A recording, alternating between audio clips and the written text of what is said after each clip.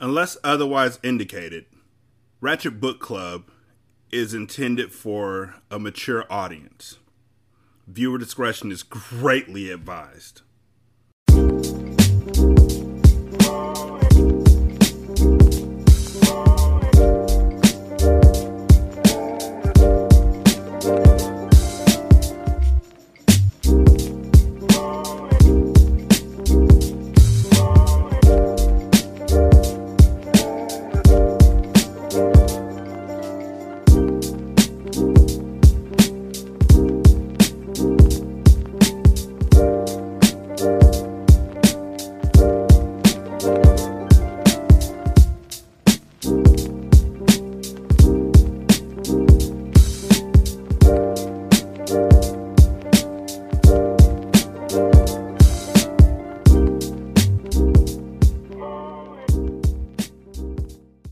Welcome to Ratchet Book Club, where we read hood classics and good classics.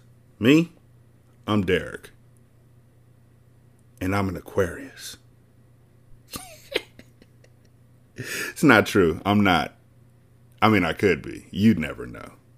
Anyhow, we are knee-deep into the fuckery here on the Cartel. I'm loving every minute of this. 916-633-1537. Wretched and Ratchet at gmail.com. Ratchet Book Club on Twitter.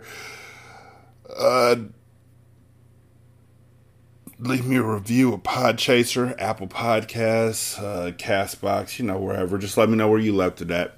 And patreon.com/single simulcast and buy me a coffee/SScast. With no further ado, I bring these stories to you. Chapter 18. Ain't shit changed. You know the deal, so stop playing yourself. Mia Moore. Mia Moore's hands shook uncontrollably as she chopped the peppers and onions on the cutting board. She took a deep breath. Why am I so fucking nervous? She questioned silently as she worked swiftly, following the recipe book to a T, trying to complete the meal she was preparing for Carter before he arrived at her house. Her eyes darted towards the clock. She didn't have much time. She needed to be dressed and finished before he knocked on her door.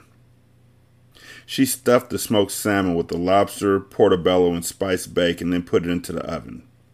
She prepared a special lemon sauce and drilled over the top of it once she was done baking. Wait. So this is the same lady who he had to hire chefs for. So, she did this? All of this.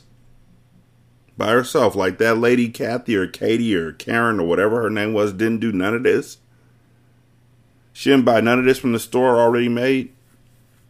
So you're telling me she smoked the salmon? I mean, I'm not sounding bougie as a chef saying she smoked the salmon and made the lobster and portobello mixture.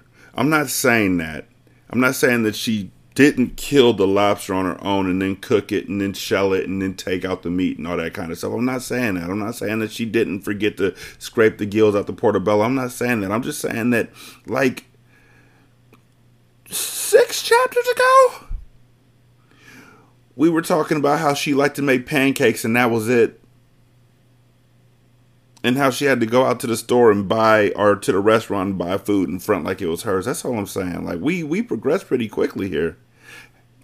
I mean, I know reading a recipe book can change your life. I know this.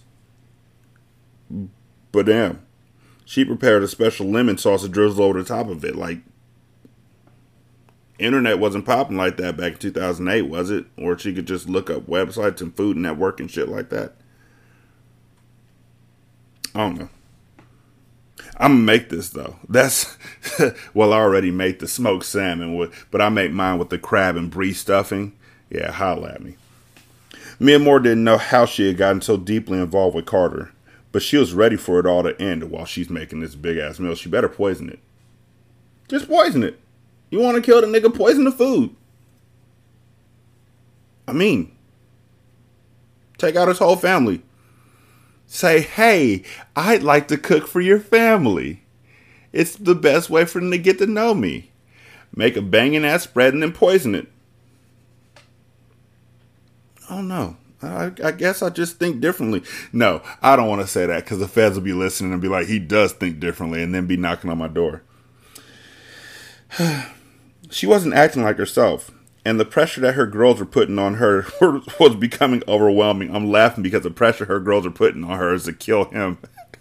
That is not a healthy relationship. She knew that she had to make a move and do it quickly, but everything was so uncertain now. Mia Moore's head was spinning. Carter had thrown shit in the game by going hard at Matee. The entire Haitian operation had been disabled, and Matee, a man who she thought was untouchable, was now on the run for his life. She was frustrated and confused all at the same time. She felt like a traitor. She wanted to kill Mecca for bringing the Grim Reaper to her sister's door, but there were too many doubts. See, here's the thing. I had to really stop and look at that because they didn't say traitor like Benedict Arnold. They said trader, like a stock trader, like she's going to put something up in exchange for Mecca. And so I was looking at it. I had to read the rest of the paragraph to see if that shit made sense. And you know what? It didn't. Traitor, trader. I'm just saying that because, they got editors for this shit. She felt like a traitor. She wanted to kill Mecca for bringing the Grim Reaper to her sister's door, but there were too many doubts. Too many variables had been added to the equation. An eye for an eye didn't seem as simple as it did before she met Carter. He was making her weak in the knees. She could hardly speak. She lost all control, and something took over her. In a daze. It was so amazing. It's not a phase. She wanted him to stay with her. By her side. She could always ride. His love was so complete. It knocked her right off of her feet. These are bars. Can't believe how his loving made Mia Moore weak. My wife is sighing in the background. That means this is working. With 3 little words, he changed who she was. Oh, when he said I love you to her, she was no longer mad. Like now she's conflicted.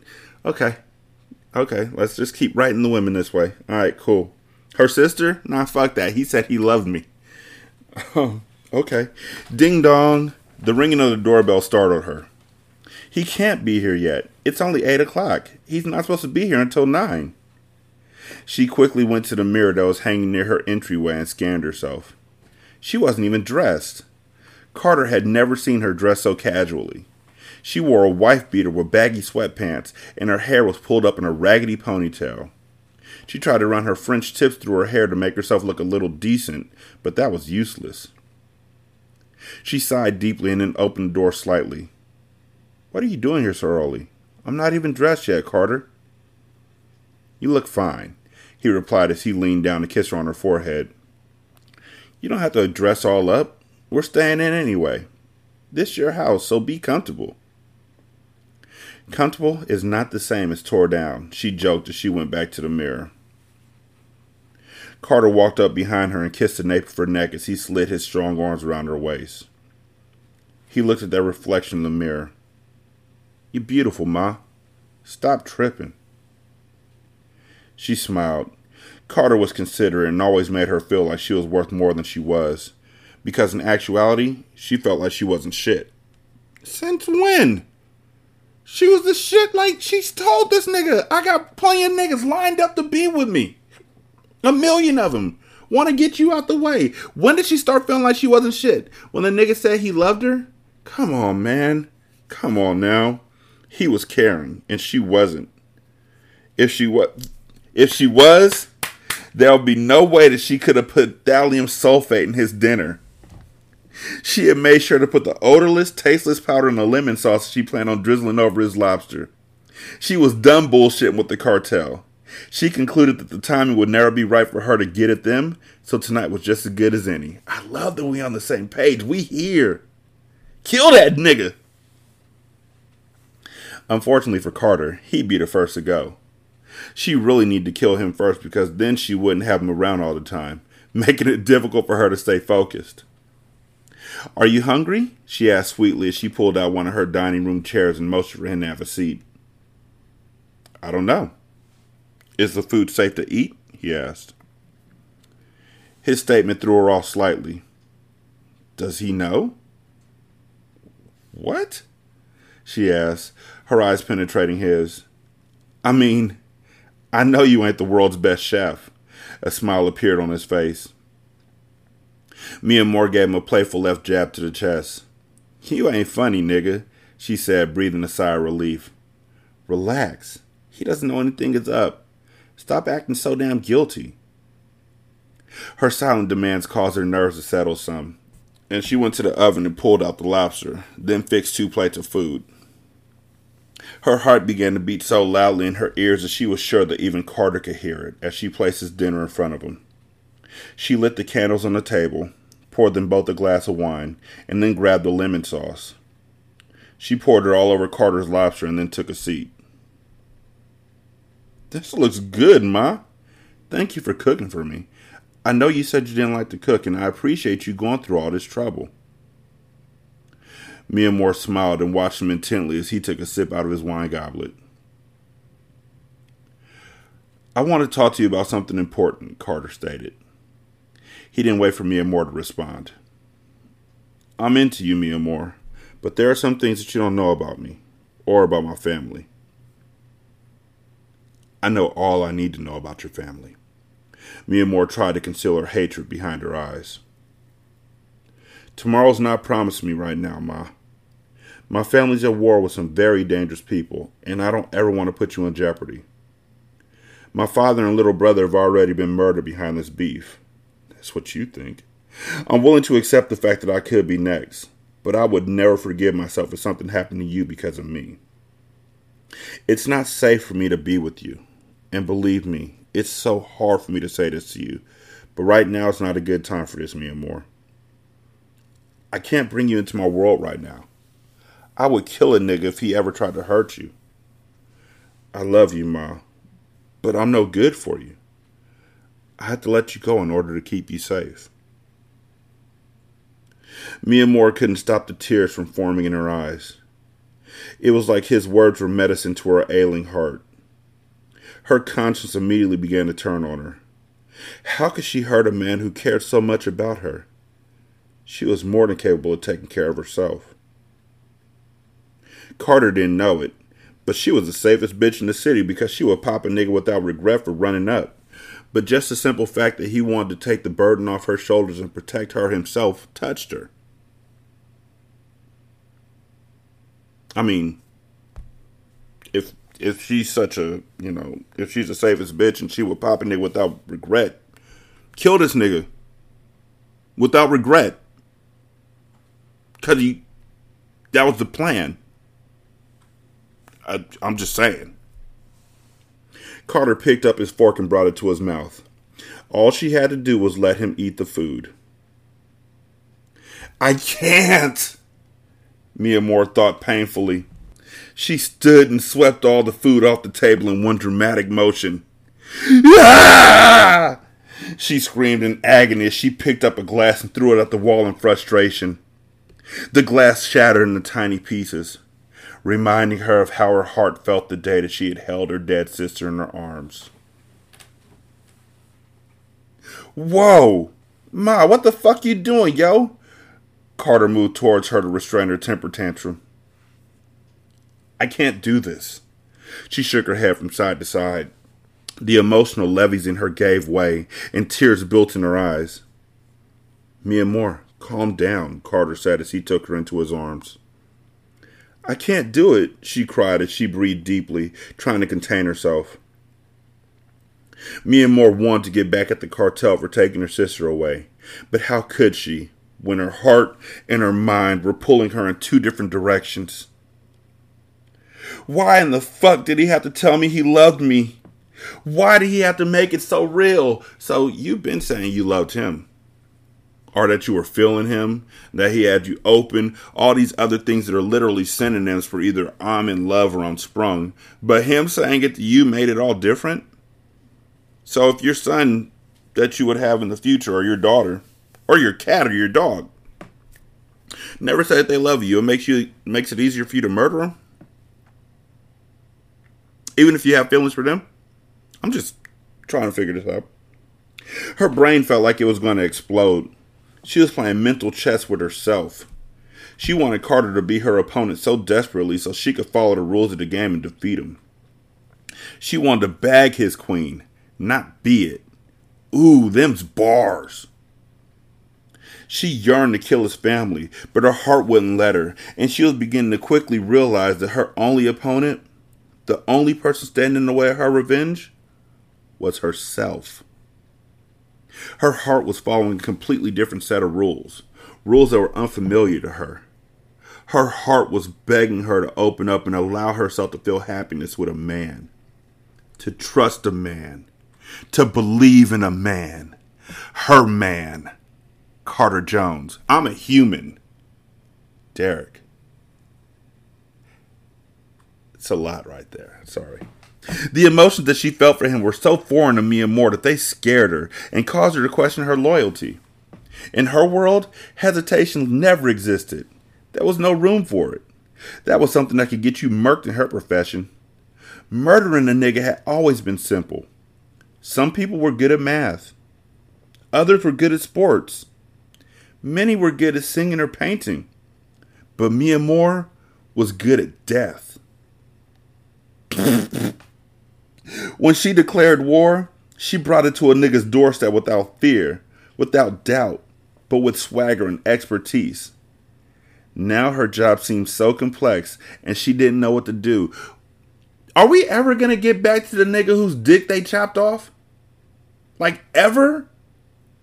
There's a dickless nigga running around Miami right now who saw their faces. Nothing's going to happen? If you cut my dick off, I'm back the next week. I mean, I need a week to heal.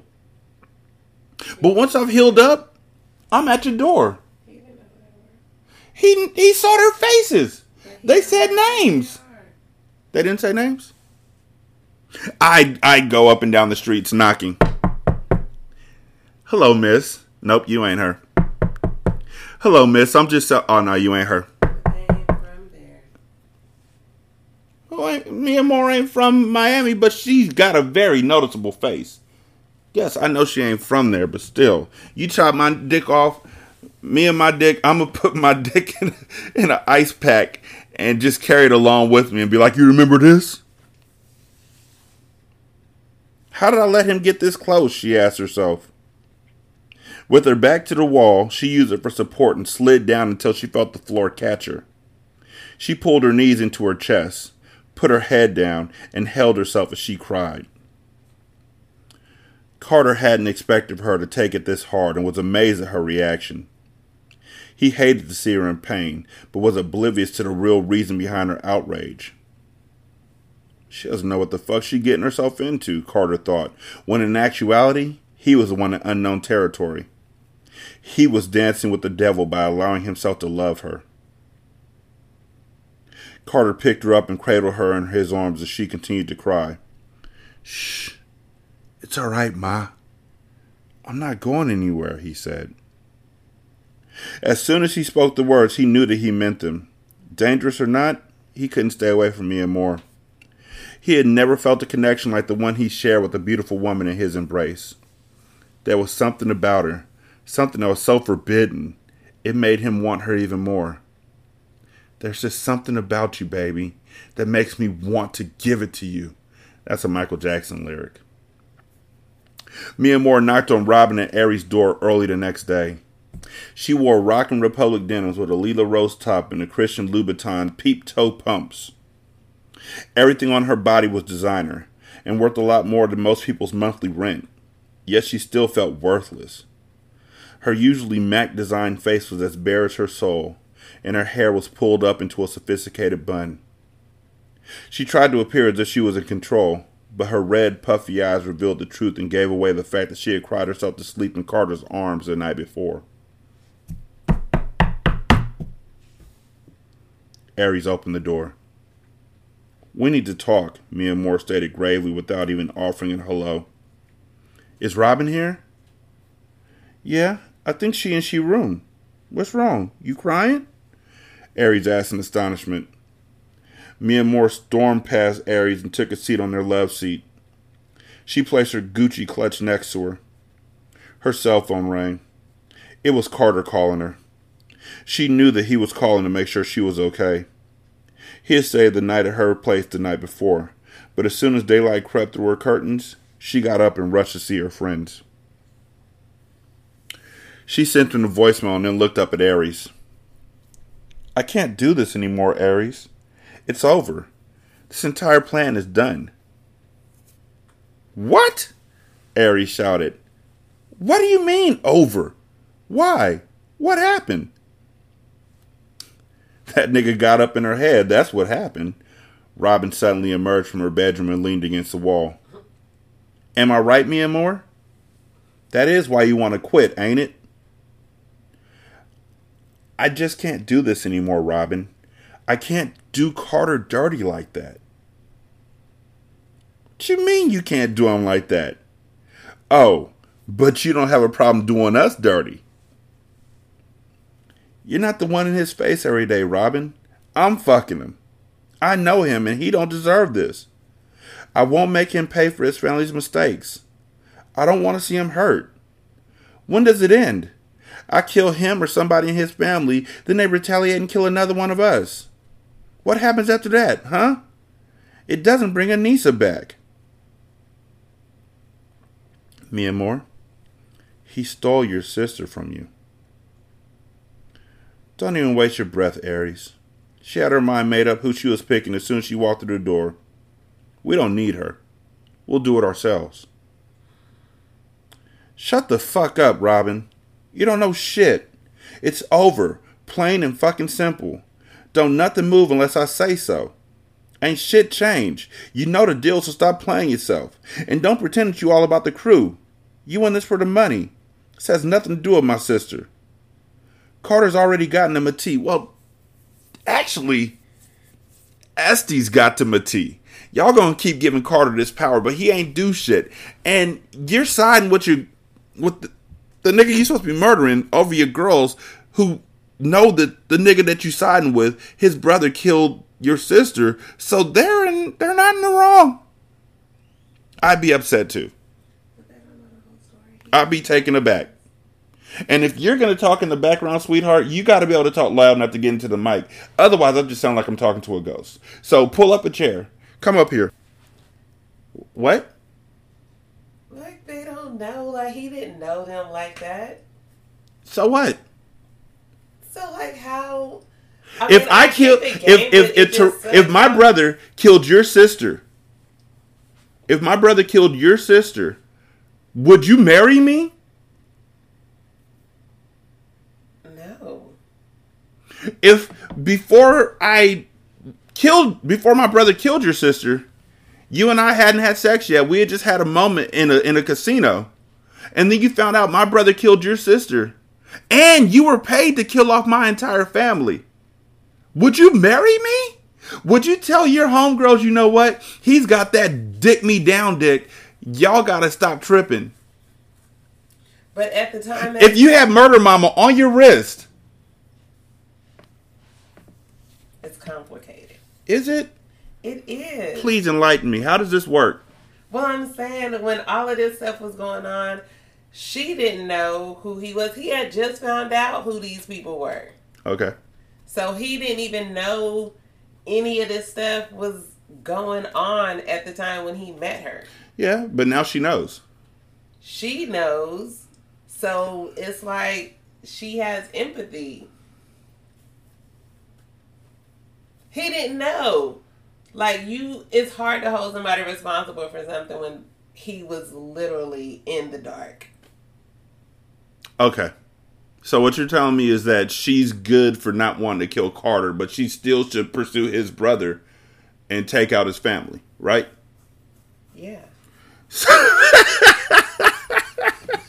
I love you, baby. Oh, there's no more beef. It's squashed. The bounty probably ain't even good anymore, so you losing nothing. I'm out, Mia Moore yelled as she walked towards the door. She knew that she had taken it a little too far by accusing Robin of not caring for Anissa. That was a low blow, and she knew it wasn't entirely true, but her anger had spoken for her. Mia Moore was resentful because it was always herself and Anissa that acted as the leaders. Robin and Aries just followed suit, which meant they always played the back, while Mia Moore and her sister put themselves in harm's way. She wasn't trying to end up in the dirt anytime soon, so she was going to walk away, breathing. So that's it? You going to choose him over us after all we've been through? What do you want me to do, Robin? This is it. This shit is a wrap. Aries, if you want to take it the same way, you can. It is what it is. I love you guys. You're my sisters, but I'm in love with him, Aries. I didn't mean for it to happen, and I didn't want to give him my heart, but I did. Yes, his family's responsible for Anissa's death, but how many people have we brought the same fate? We have to take responsibility for the role we played in this. We all knew it was possible. We just got caught slipping. That's something that I'll regret for the rest of my life, but I won't make him pay for it. Mia Moore stormed out of the house with a heavy heart. She knew that Aries would eventually forgive her, but Robin would take it as a personal slap in the face. It was possible that their friendship may never be repaired, but it was a chance she was willing to take. Mia Moore walked into her home and heard her shower running. She was glad that Carter was still there. After the morning she'd had, she needed him to prove that he was still worth it. Well, that's unfair. I just fought my girls for you, nigga. Give me that dick! I need to make sure that you worth it. That's not cool. He don't even know what he fucking for. He literally fucking for his life right now. It's like, dance for your life. But fucking, that's not fair. What if you can't catch the beat? Put on them strange ass songs with the that's good, but then you know what? Never mind. I'm gonna say some shit that's gonna get y'all thinking I don't know how to fuck. She walked into the bathroom. She pulled back the shower curtain and admired Carter's toned body as he washed himself. She stepped inside of the shower in her clothes and then held on to him tightly. That's dramatic. She hoped that he wouldn't make her regret her decision. She was taking a chance on him. I mean, I just said that's dramatic, like this whole thing hasn't just been. She was taking a chance on him, trusting someone other than her immediate circle for the first time in her adult life. Hey, what's wrong? You're getting yourself soaked, Ma, he whispered in protest, yet he never let her go. Mia Moore had no regrets. She knew that he was worth the risk. She could feel his love for her even in the way that he held her. Deep inside her heart, she knew that he would never hurt her. She just hoped and prayed that she could keep herself from hurting him. I could fucking kill her! Robin yelled as she paced back and forth for the 20th time, practically burning a hole in the floor. You're not gonna fucking kill her, Robin. Like, seriously, you've had like maybe 6 lines in this book. You're not gonna kill Mia Moore. Like, let's just read back in the book, Robin, and see that you're a bit character and realize that y'all should be really good friends. What's gotten into her? Aries asked. Love? She's killed so many people, me didn't even know she had a heart. Fuck this. I'm about to call this bitch because she is not about to just bail out on the plan. I don't care if I have to murder her little boyfriend myself. We're finishing this job. She could thank me later for getting rid of her distraction. Robin grabbed the cordless phone off the wall and dialed Mia Moore's number. The humming of a cell phone filled the room. Aries walked over to the couch and picked up Mia Moore's purse. She checked inside, retrieved the phone, and threw her hands up in exasperation. So much for that. She left she damn bag here. We have to get it together because I was dependent on the money from the bounty.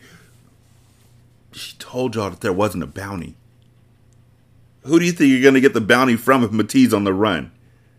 And from what I read, Estes left that nigga penniless. Who you getting the bounty from? This ain't sponsored by no fucking paper towel company, so where the bounty coming from? I mean, they are the quicker picker-upper, but I don't think they taking care of this shit. A smirk came across Robin's face as she took Mia Moore's phone from Aries' hand. She flipped it open to search her address book. What are you doing? Aries questioned. Finding Matee's number. If Mia Moore wants out, that's fine, but we're going to get this money. It doesn't matter to me if she with it or not. We don't need her. Robin located Matee's number and pressed dial. She was determined to finish what they had started. By any means necessary, she was going to get paid and then get out of town. Chapter 19. Why are you always acting like I don't matter to you? Breeze. Breeze walked beside Zaire as they headed to the bodega where a black-owned bookstore was located. They had grown quite fond of each other. Zaire was the only person that Breeze really talked to. Everybody only took her at face value, but Zaire saw through her. He knew her and took the time to actually listen when she talked. Zaire slowly felt himself growing closer to Breeze. He didn't want to because he knew that it could possibly cause conflict between him and Carter. But the more time he spent with Breeze, the more important she became to him. They were together 24/7. Carter demanded that Zaire keep her safe, so they stayed side by side. At first, Zaire found her annoying and immature. But once he got to know her, he realized she was inexperienced in the aspect of the street because her family had kept her sheltered. She had never had to think about protecting herself because her fathers and brothers had always done it for her. Now it was Zaire's responsibility to ensure her safety, and it was a job he took very seriously, partly because of his duty to Carter, but mostly because of his feelings for Breeze Diamond. I mean, they could have built her out before she found Zaire. They could have given her a chance to get to know the streets or something, or to form some sort of a personality outside of her family.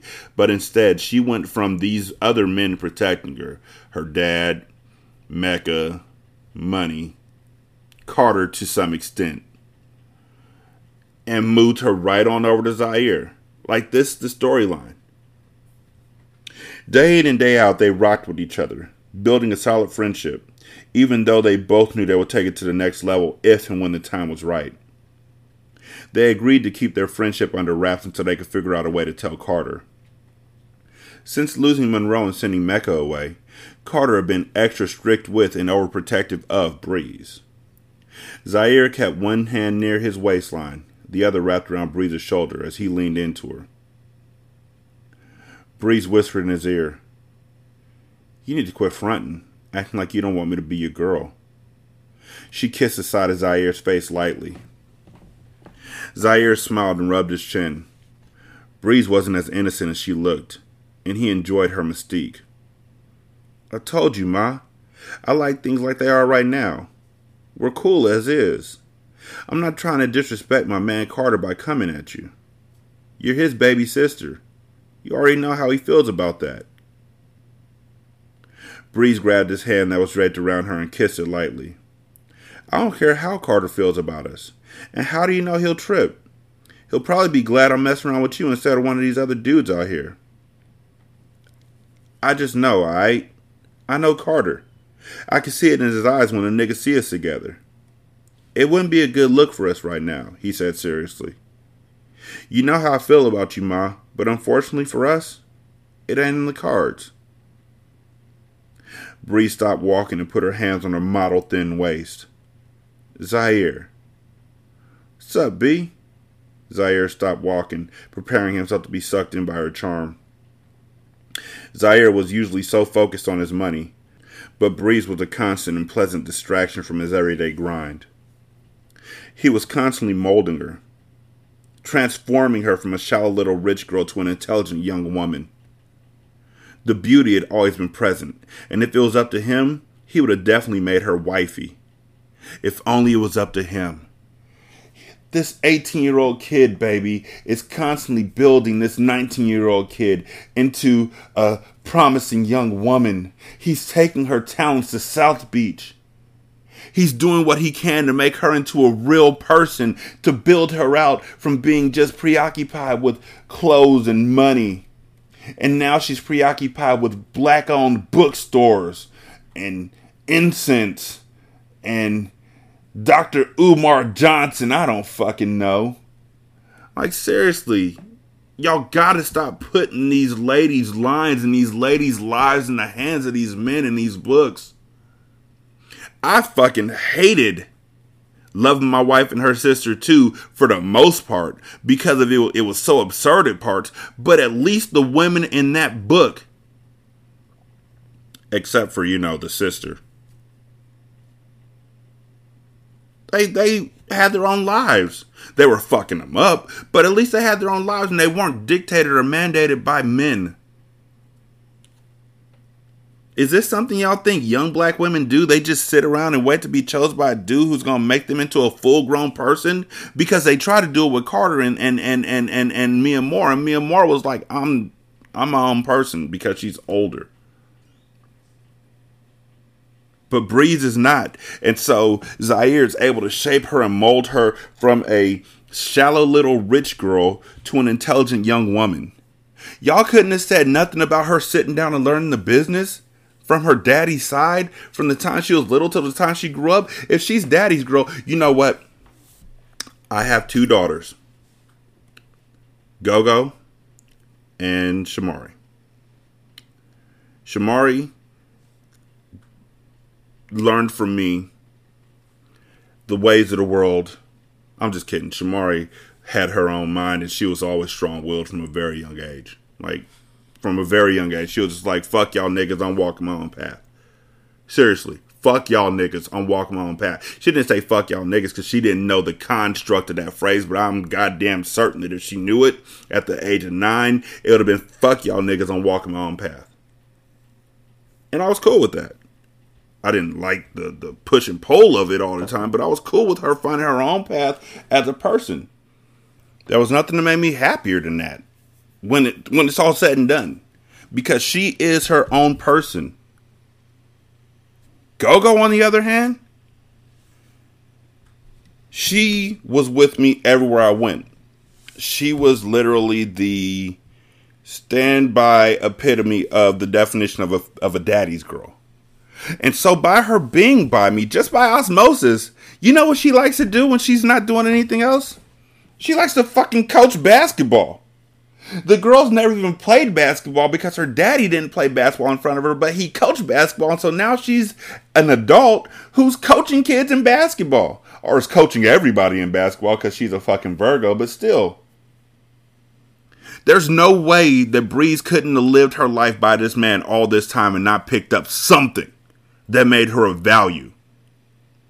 Rich people stay rich by teaching their rich kids how to stay rich when they're gone. That's how this works, right? So y'all are doing her a disservice by making her so fucking vapid to be filled up by somebody else who doesn't even know her. By making this girl an empty vessel to be filled up by the first nigga she meets is just bad. It is poor. Piss poor. Y'all are putting her entire life at the age of 19 into this kid. Which, yeah, I guess, looking at how my daughter ended up being with her boyfriend, you do give yourself to the first person you fall in love with. You're just like, oh, they're my world and all. But at least my daughter knows how to do shit if shit falls apart. Shit's disappointing. Why are you always acting like I don't matter to you? Do you really just want us to be friends? That was one characteristic that Zaire couldn't change about her. She was spoiled through and through. He smiled and shook his head as he rubbed his fresh Caesar cut. Come on, B. You know you matter. Stop being like that, aight? I'm gonna figure it out, but there's just too much going on right now. We don't need to put another problem on Carter's mind. Let's wait till things die down first, aight? Robin, Aries, and Matee watched closely as they sat in the BMW with tinted windows, following the young couple's every move. They had been stalking Breeze for 3 days straight. They needed to know when and how she moved, so constant surveillance was necessary.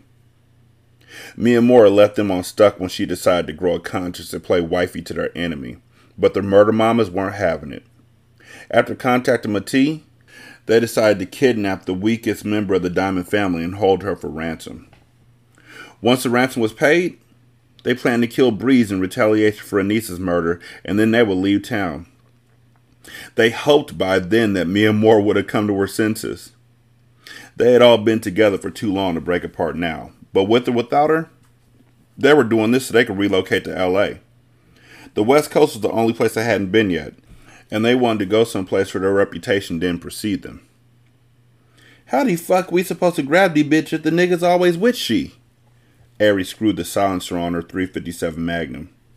I should blast he right now for being such a fucking punk, lover boy ass nigga.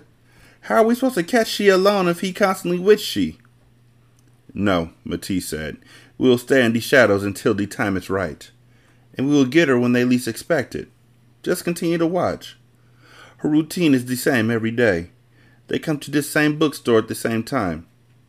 He is her only barrier of protection, but we still have to be smart. We will get her soon enough. Matisse leaned back in the plush leather seat. Soon enough.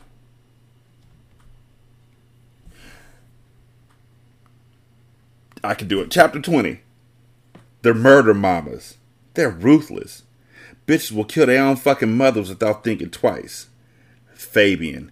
Who the fuck is Fabian? Okay. Mia Moore awoke to the feel of Carter's lips on her neck. She smiled and adjusted her neck so she could kiss him. For 3 days straight, she had been laid up with Carter in his beachside condo. They had seen no one but each other, and being wrapped up in him kept her mind off her girls. She felt bad for switching up on him, but they didn't understand. They could never understand why she couldn't kill Carter. He was the only man who had gotten inside of her heart and made her give regard to human life.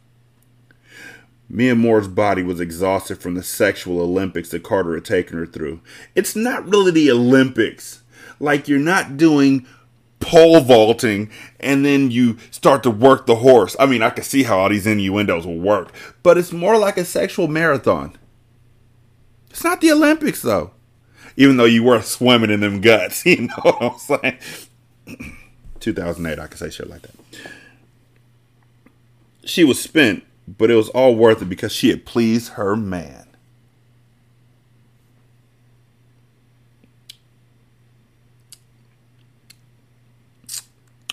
Yeah. They stopped with the young Carter shit, but now they're doing this, and it's really pissing me off.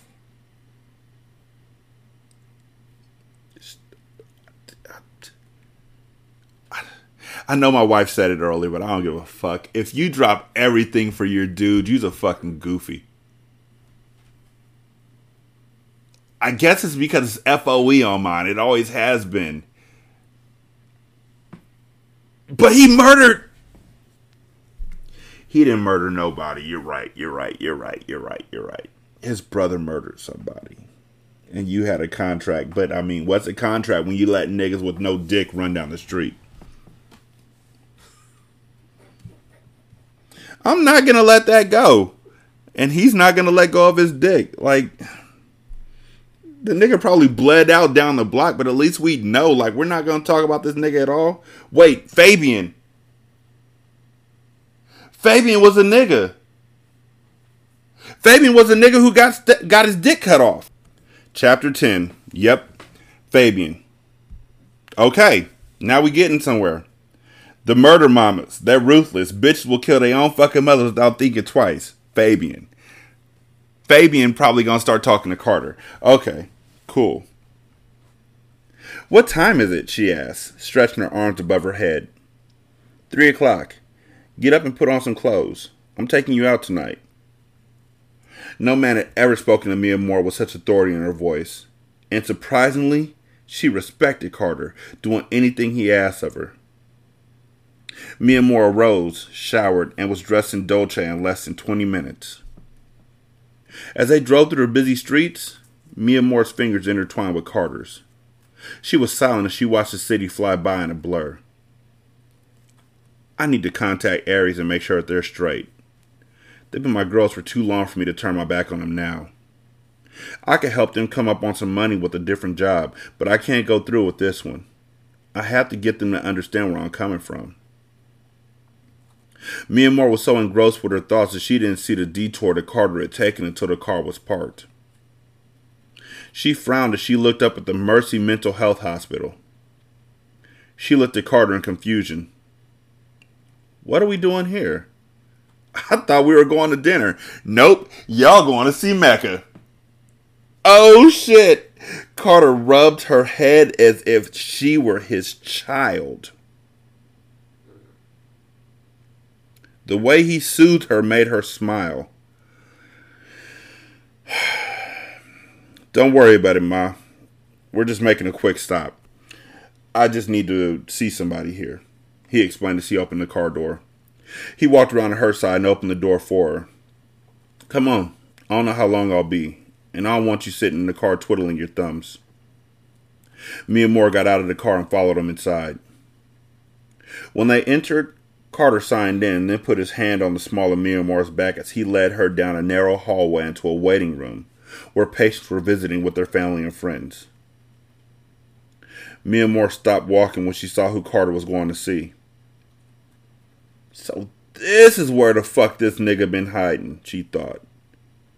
She began to scratch the palm of her hand. Most people's hands itched when they were about to come into some money. But Mia Moore's hand itched when she was about to commit a murder. Actually, your hands don't itch when you're about to come into some money. That's a myth. Your hands itch when you don't put lotion on them motherfuckers, though. Like, lotion up your palms.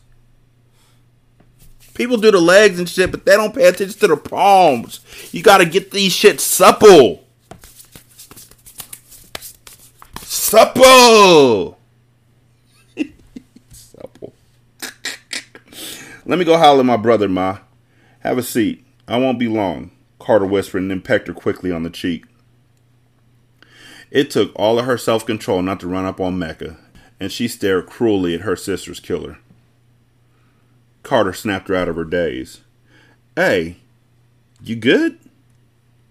Mia Moore nodded and forced herself to look away. Yeah, I'm good. Go ahead. I'll be right over here. Carter approached Mecca and slapped hands with him. What's good, fam? Mecca eyed Mia Moore. That's you? Carter laughed. That one's off limits, fam. How's everything with you? You good? You need anything? Nah, I'm good, bro. Have you heard anything from Estes? Mecca asked. I'm tired of hiding out in this motherfucker like a bitch. This shit in here is too calm, fam. I'm ready to come out busting at whoever's standing in the way. Carter shook his head. That wouldn't be smart, Mecca. You barely survived the first time. I know your record. You ain't gotta prove shit to me, fam, but your grandfather is operating on an entirely different level. If he wants you touched, then you will be touched. Just give things some time to settle down. You talking with the therapist about money? Carter knew that Mecca didn't want to talk about Monroe's murder, but he was worried about his brother. He had noticed a change in Mecca after Money's demise and thought it would be wise if Mecca could get whatever was bothering him off his chest. Fuck these crackers, man. I'll never understand, Mecca replied. Fabian emerged from his room and into the visiting room. He was eager to see his mother. She had traveled from Virginia just to come and see her only son. He sauntered out of his room with his piss bag taped to his stomach. Walking past Mecca's table, he stopped mid-step and stared in shock at Mia Moore. His yellow skin turned pale white as if he had seen a ghost. Oh shit, man! Oh shit! He stated as he began to cry. He ducked down directly behind Mecca's chair. Carter noticed the strange man and frowned. Fuck is this crazy nigga behind your chair, fam? Mecca turned around and looked down at his crouching roommate. Fuck is you doing, nigga? Is there a problem? Please, man, just hide me. I don't want to die, man. Please, just hide me, Fabian begged. Mecca and Carter looked around the room. There wasn't one person in the room that seemed to be paying attention to Fabian. They didn't know that Mia Moore, who was calmly sitting in the corner flipping through a magazine, had chopped off his most precious jewels. Carter shook his head from side to side and stood from the table. All of a sudden, being inside the hospital was becoming unbearable. These motherfuckers in here are loony as hell, he thought.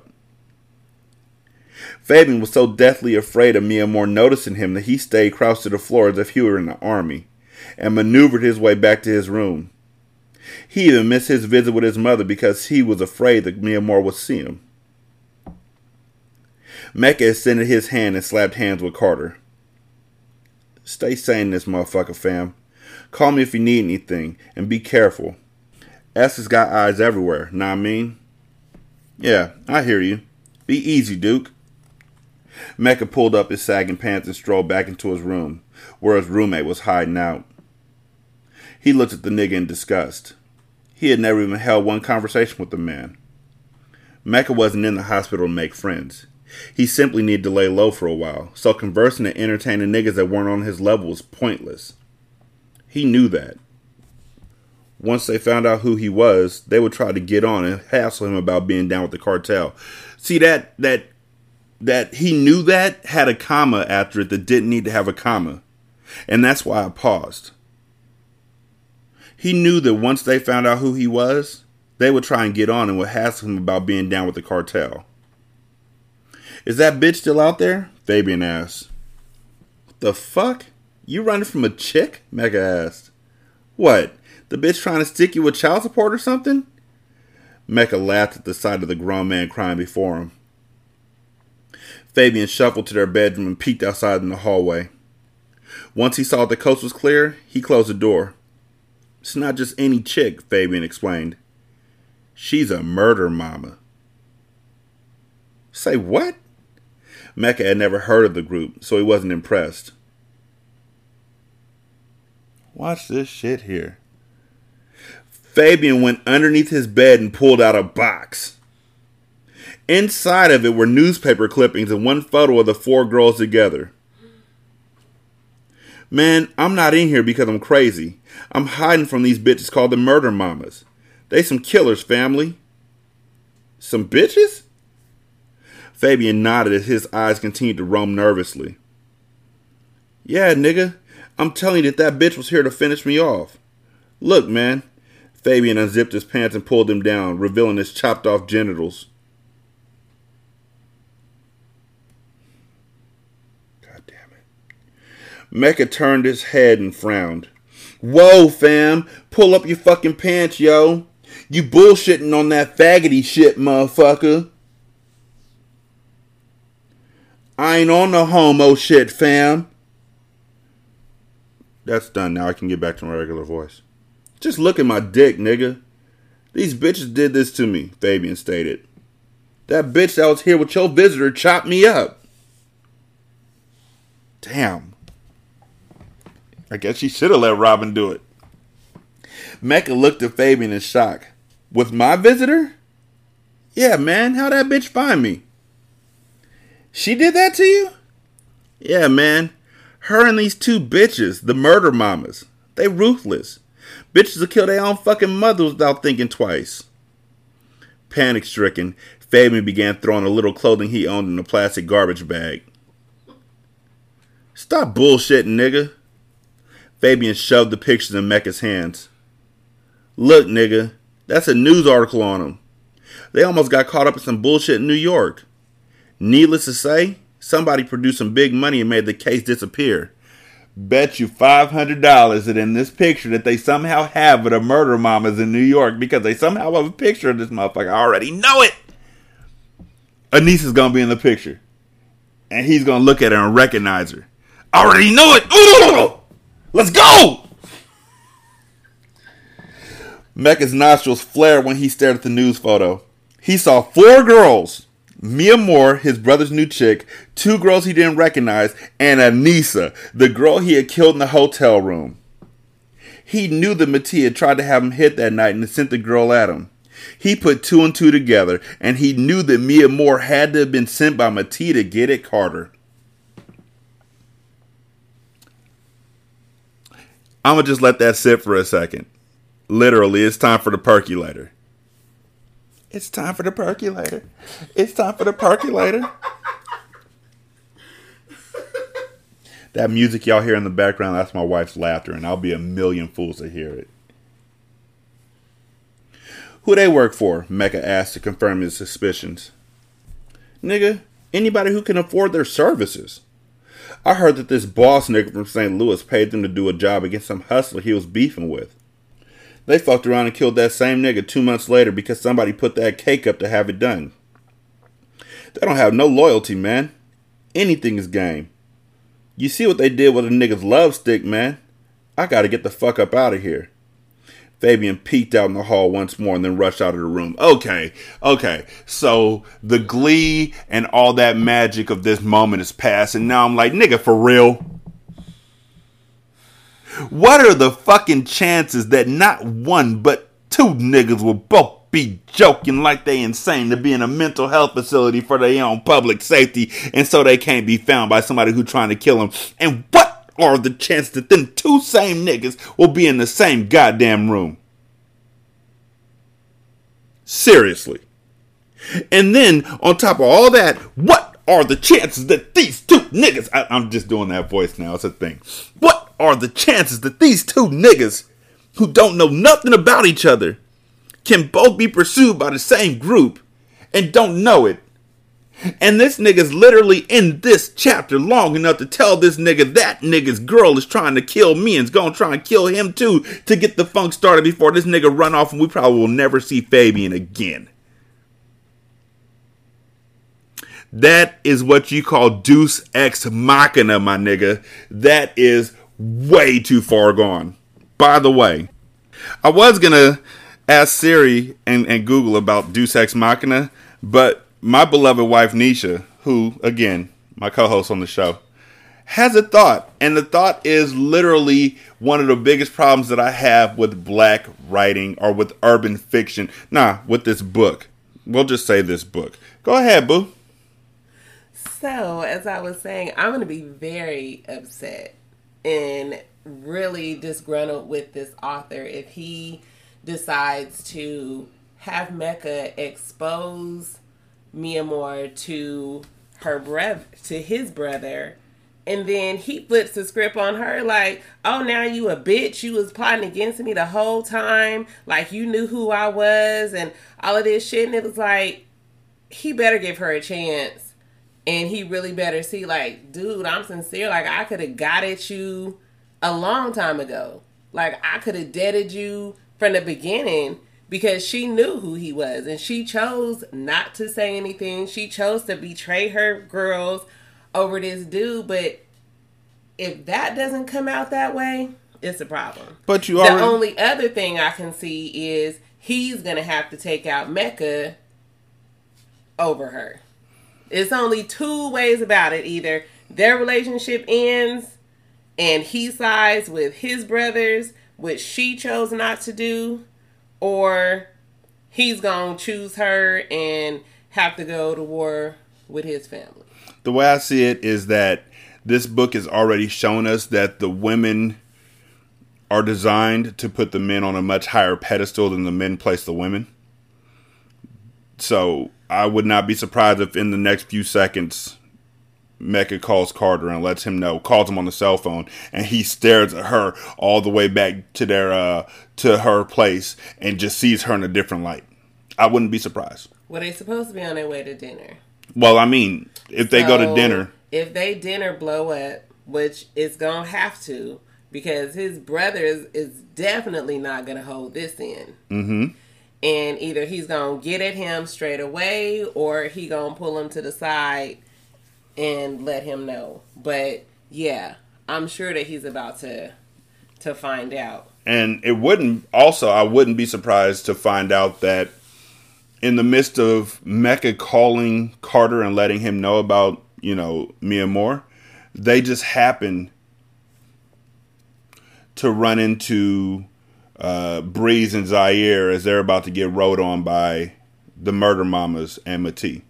Right, so it's going to be one of those two things where I was thinking, okay, is something going to happen to Bree? And then it's going to look like it's a setup. You over here distracting me while your homegirl is over here working with Mati to get at my sister. Mm-hmm. So however it works, she's going to look like she was in on it this whole time. And that's the funky part. She gave up everything she had for this nigga, and this one little thing's about to fall apart.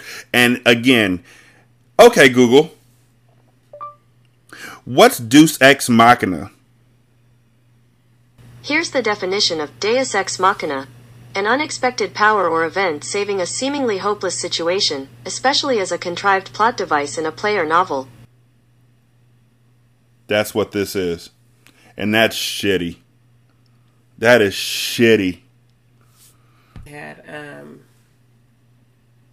went into the mental health facility, it was already in my mind like, okay, this is gonna be a setup because she's gonna be caught in the middle because they decided to move and continue to plan without her, even though she told them, like, look, like, let's dead this.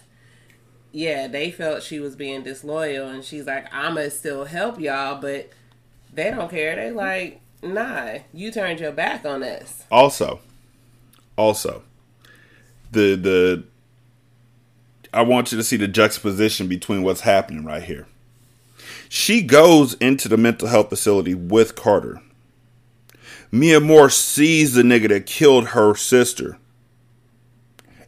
and decides within herself to just let it go. Because I'm with Carter now. I'm a breathe. I'm going to let him do what he need to do. She could have killed him right there. She could have. And it would have been over with. But she chose not to. She's looking at her sister's killer. And you're going to be like, bitch, you set me up and all this kind of stuff. Nigga, I was really here to kill your brother and I didn't kill him. Like, why are you at me like this? So this whole thing's going to end in fuckery because that's how it works. Hold on, I got 3 minutes left in this chapter. Mecca's head was spinning. If it was under any other circumstances, he would have fucked Mia Moore. The fact that she had the balls to cut a nigga's dick off amused him. He had never seen any shit like that in real life, only in the movies. Carter couldn't have known that this chick was affiliated with Matee. From what Mecca knew, Mia Moore had been fucking with Carter for a little while now, so he silently wondered why she hadn't made her move yet. He didn't want to jump to conclusions. He needed to get out and back on the street so he could keep a watchful eye over his brother's new girlfriend and find out more information. But he knew that if he left anytime soon, then Estes would put the dogs on his heels. Mecca decided that he would fix his problem with his grandfather first.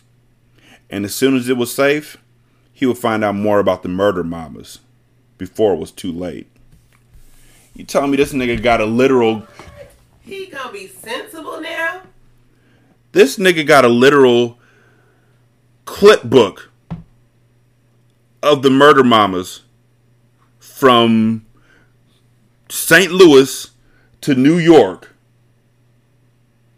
Got pictures of her. A whole book. This is prior to the internet.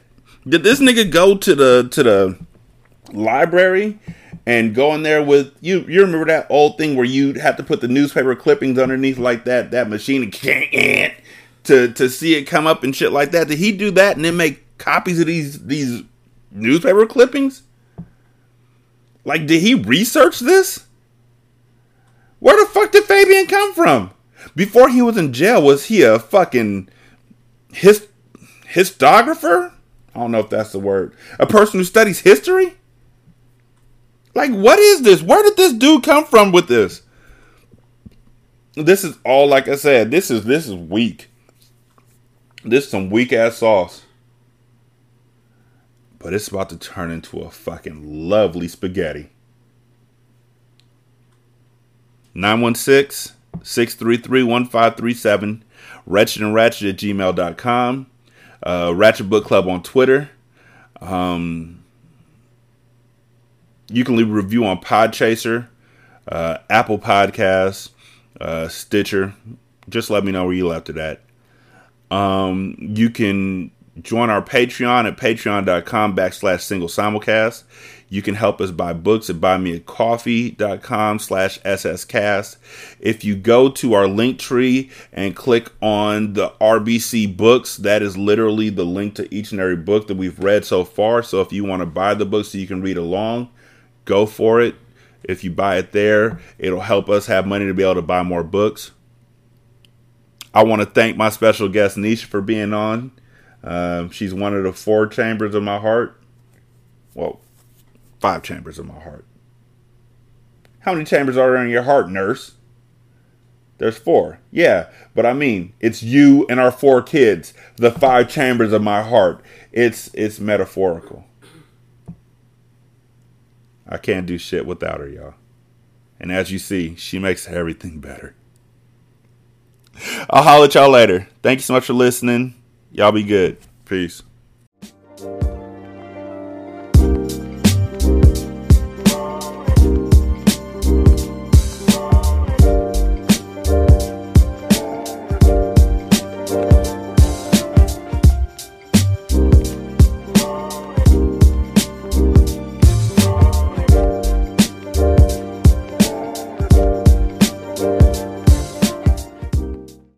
The intro and outro to Ratchet Book Club is by That Kid Garan, and it's called Goodbyes.